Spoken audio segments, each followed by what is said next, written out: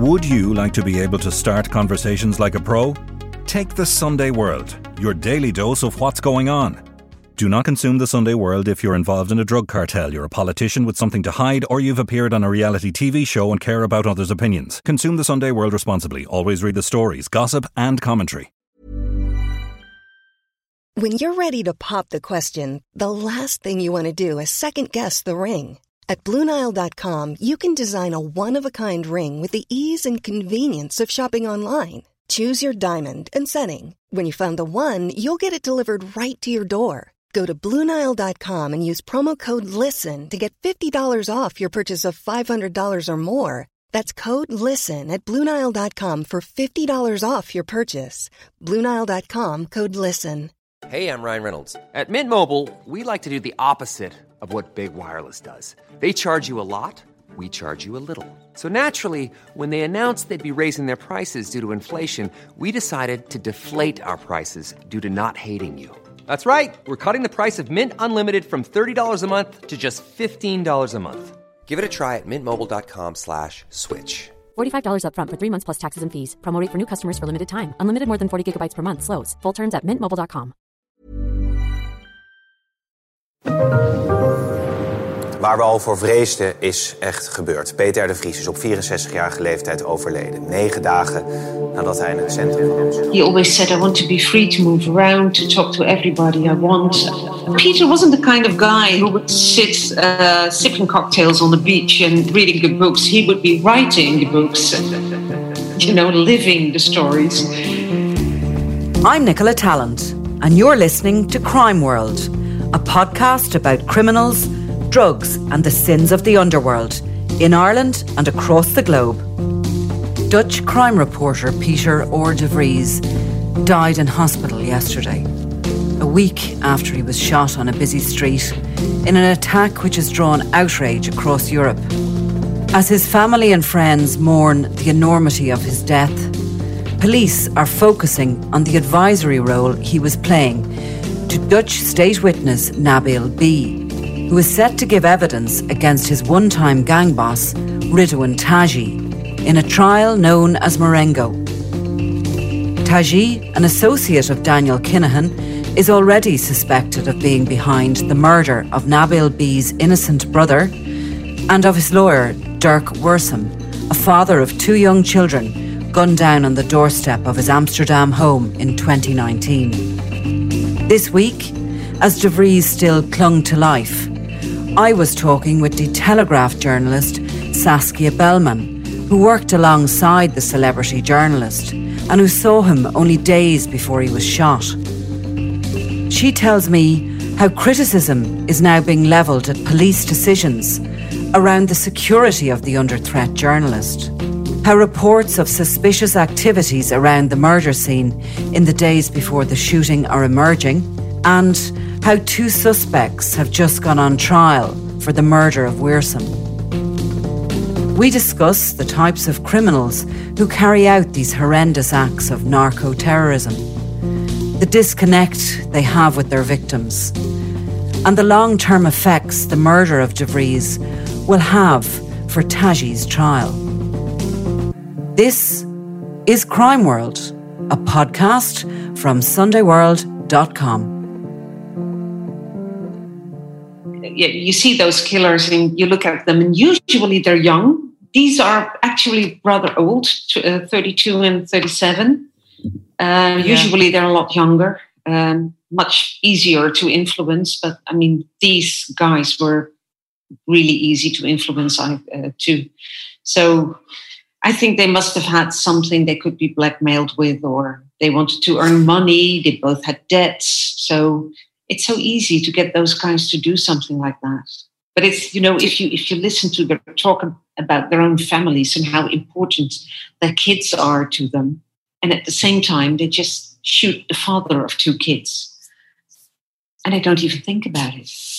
A total disconnect. And do you think, so they're on trial, so we have to wait. We have to say they're innocent until proven guilty. But do they have any idea of the seriousness and of the significance of the murder of Dirk Wiersum? The fact that he was a lawyer, do they understand the implications? No, I don't think so. No.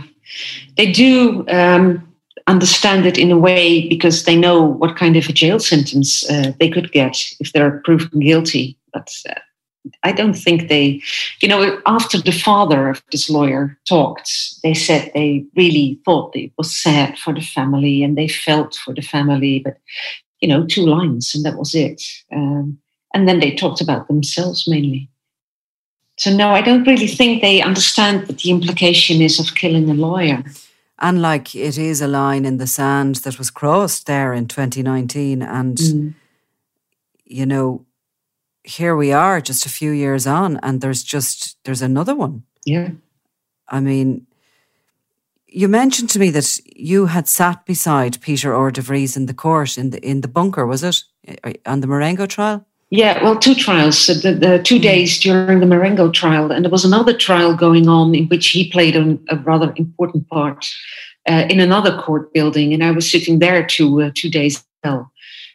He was the spokesman of the family in that case. Peter was more than just a crime journalist. He was also the confidant of the Crown witness. He was a spokesman for several families of missing kids or kids that got killed but where never the case was solved. So he somehow helped families to solve those cases. He was really important to them. But it was also a bit confusing because he had so many different hats on his head, we say. You never knew exactly who you were talking to, the journalist or the confidant of the Crown witness or the spokesperson of certain families. Yeah, I mean, the confidant of the Crown witness is one that is curious, perhaps, because Nabil B is a criminal. He was part of Ridouan Taghi's gang. Now, obviously, justice is being challenged when his brother and his lawyer are both murdered, as he is due to give evidence in a criminal trial. But he sounds like he's a different type of a victim to the other victims that Peter R. de Vries represented over the years. Yeah, Peter never represented criminals before, although he did make friends with criminals. I mean, it's obvious that you have contacts in the criminal circles because, being a criminal reporter, you have to have your connections. So years ago, there was this kidnapping of Mr. Heineken, the beer brewer. Yeah. One of the kidnappers became a really good friend of Peter, but he never defended him in court, never represented him, never acted as a spokesperson. And now, all of a sudden, he, as a fighter against injustice, he did seem to cross a line by representing a man who is on trial for 2 murders himself. He is a Crown witness, but he's also a suspect of 2 murders. So, that was new. It surprised us all. And funny, I mentioned to Peter van der Meers, our own publisher here in Ireland and part of the Media House group that we both work for, I would like to think at 64, I ain't going to be doing this job. I don't know how you feel about that, Saskia, but... No, Peter wasn't the kind of guy who would sit sipping cocktails on the beach and reading good books. He would be writing the books and, living the stories. I suppose I more so mean that I'd like to think I would be avoiding trouble. Yeah. At that stage of my career, and that, while I suppose you wouldn't like to think you'd walk away from people, that victims who needed you or whatever, I would like to think that I might not be fraternising with criminals as much. But look, hindsight is a great thing, obviously. He was shot in such a public fashion, and that in itself must have been so shocking. It was to Amsterdammers. Yeah. It just left the studio of RTL Boulevard, which is a kind of entertainment-like program with a very large crime component in it. And Peter and my colleague John van der Heuvel, they are the crime experts for the program. Now, my colleague John is being guarded very heavily already for 3.5 years. But Peter didn't. And he just, walked out of the studio, went to the parking garage to go to his car. and was shot by a young guy that immediately ran away. And it was in the middle of the street with so many restaurants and terraces. It was nice weather.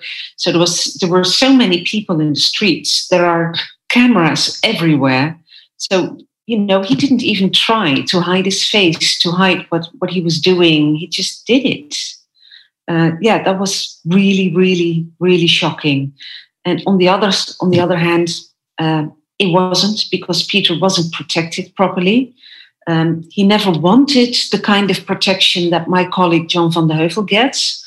He always said, I want to be free to move around, to talk to everybody I want. I don't want people around me all the time, because, if I have to talk to my contacts in criminal circles, they don't like it if people walk around me with those ears in their ears, the kind of police, obviously police officers. So he didn't want that. But yesterday I was on a talk show with the two lawyers of the Crown witness, and they said the police could have done more. They could have, even if he refused to be guarded, they could have followed him around. You don't need to be in the same car. You don't need to go to all the same places, but follow him. Look what's going on. Look what people around him are doing. What we heard is that a lot of owners of restaurants in the area said that they noticed in the days before Peter was shot that a lot of young Moroccan boys were walking around, just hanging around, doing nothing, looking at each other, looking at the street, looking at the people. And, nobody paid much attention to it. But then afterwards, they suddenly realized those little boys must have been spotters. And, if there would have been some more protection, maybe someone would have noticed, would have realized something's going on here, and we should do something. I was reading something about that debate about, that he didn't want protection, but should the police not have just, sort of policed him as such? Yeah.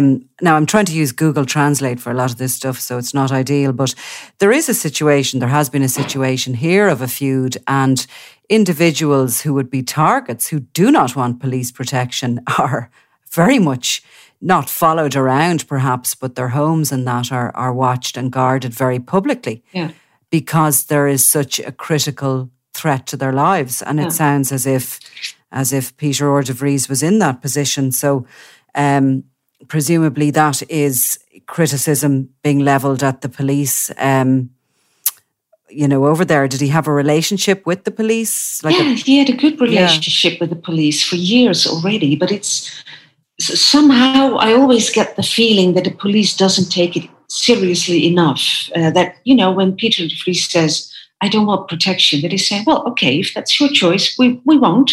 We'll stay away. But there are different ways in which you can protect people. What you said, you can look at his house, you can put a police car in front every once in a while so that everybody who tries to do something realizes, oh God, they're watching him, they're around him somewhere. And maybe that will scare somebody off. You don't know, of course. You'll never know if that would have helped. But not doing anything, that sounds a bit too easy. Was the television show he was recording it, or it was live? No, it was live. It was live. Yeah. So that would always be something that would not be advised for a crime journalist who was in some sort of, at risk, not to go on live TV, or certainly to appear on a video link would probably be safer. But again, hindsight is a thing that we have to. So what of the suspects that were arrested? Mm-hmm. Is there any information on who they are linked to? Well, the general idea is that they are linked to the organization of Ridouan Taghi, the main suspect in the big Marengo trial that's going on now in Holland.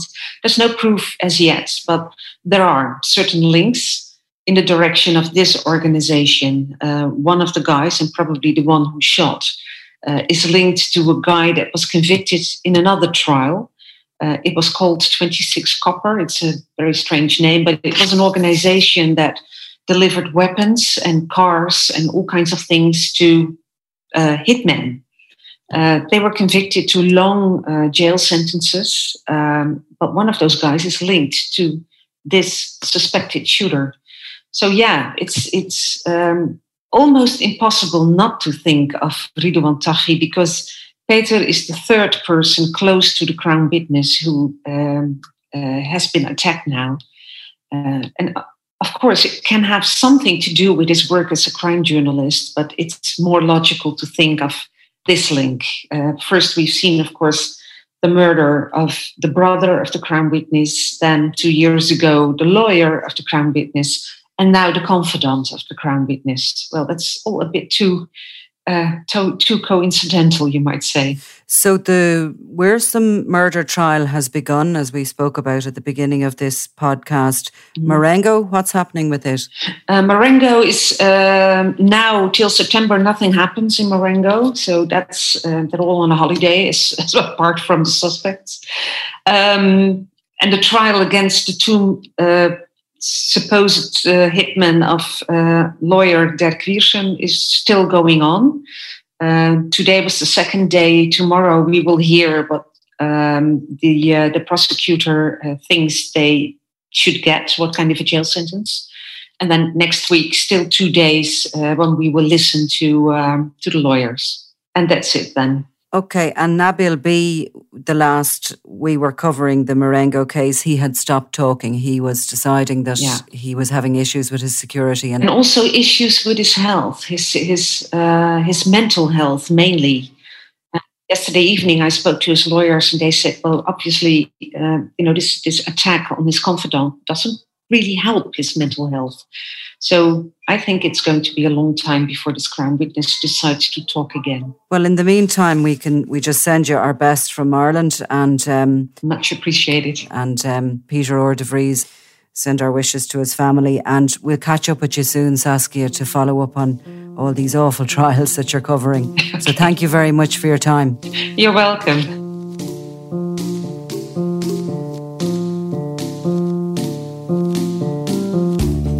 You've been listening to Crime World, a podcast from SundayWorld.com, produced by Ian Mullaney and edited by me, Nicola Tallant. If you like the podcast and love true crime, why not download the free SundayWorld.com app for lots more stories from Ireland and across the globe.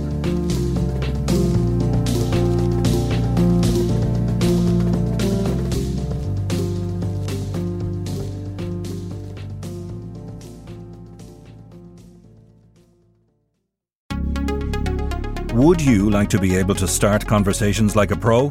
Take the Sunday World, your daily dose of what's going on. Do not consume the Sunday World if you're involved in a drug cartel, you're a politician with something to hide, or you've appeared on a reality TV show and care about others' opinions. Consume the Sunday World responsibly. Always read the stories, gossip and commentary.